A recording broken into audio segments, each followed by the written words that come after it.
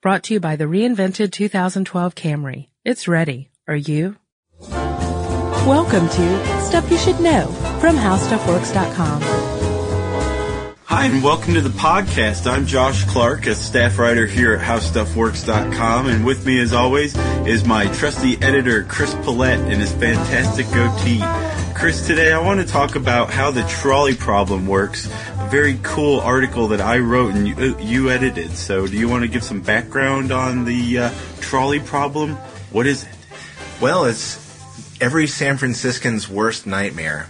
Imagine, if you will, that there's an out-of-control trolley speeding down the tracks, and if nothing stops it, then it's going to go out of control. It's going to flip and kill the people on board. 5 people, right? Well, that's, 5 or, 15. Hey, it could be fully loaded. Who knows? Yeah. But the problem is these people are going to die unless you do something to stop it. But, it's a speeding trolley. What are you going to do? Until you notice that the track has a switch in it, and that you could actually switch the track with this lever that you happen to be standing next to. Mm-hmm. Well, that's great, right? You're going to switch it to another track. You're going to save the lives of the people in the trolley because it's going to give them a chance to slow down and stop. Huzzah. Except there's somebody on that other track. And if you pull that switch and save the lives of all the people on the trolley, then it will kill this other man. So it's an ethical dilemma. What do you do? That is an ethical dilemma, and there's a second part. What's the second part? Well, the second part is this. There is no switch. There is just one track with an out-of-control trolley and several people on it who are going to die unless you do something. Next to you stands a person, probably not a diminutive person. It would have to be somebody big enough to stop a trolley. But if you push them in front of the trolley onto the tracks, then you could stop the trolley and by slowing it down, but obviously, the trolley would run over this person and kill them. Dead as a doornail. Yeah. Dead as Cisco. So what do? Do you sacrifice one life for many? That is an excellent question, and it's one that's been plaguing people since it was first produced in the 60s. This philosophical problem, it shows the distinction between allowing to die, which is, pulling that lever and sending the man on the auxiliary track to his death, and actually actively killing somebody, which is pushing the less than diminutive man in front of the trolley. What would you do, Chris? You personally, would you pull the lever? It's one of those situations where you never know what you're really going to do until you're actually thrust in that situation. And it's easy to say one way or the other, based on I've got all the time in the world to make the decision. If sitting right here, right now, I would say yes. I would sacrifice one person's life for the people on the trolley.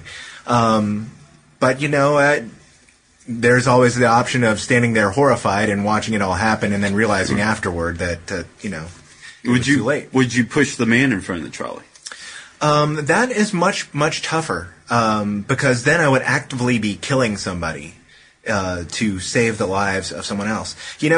I saw another article since this has been published that suggested, there are many ethical dilemmas like this. It's funny how the study of these kinds of questions has exploded in colleges and universities, and I saw this additional one where what would happen if you had a trap door and you could drop the person to his death instead of pushing him on the tracks. I don't know if I could actually kill somebody to save the lives of someone else. If I were if it was an act of saving a group of people and it was a passive thing, it'd be much easier than if it was active. Your responses actually pretty much fall in step with the majority of people. Most people answer that they would pull the lever, ergo they are okay with dispatching someone to their death as long as they don't have to get their hands dirty. Most people draw the line at pushing the large man in front of the trolley.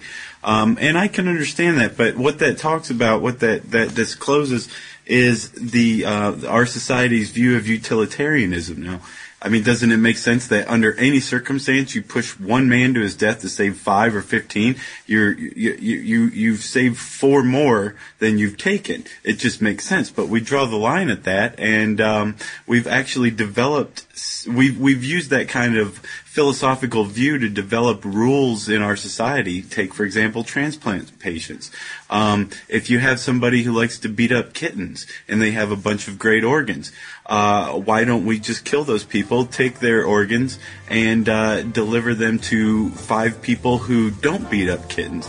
You know, it's these kind of dilemmas that we're faced with every day, and thank God for philosophy is all I have to say. Read how the trolley problem works on howstuffworks.com. For more on this and thousands of other topics, visit howstuffworks.com. Let us know what you think. Send an email to podcast@howstuffworks.com. Brought to you by the reinvented 2012 Camry. It's ready. Are you?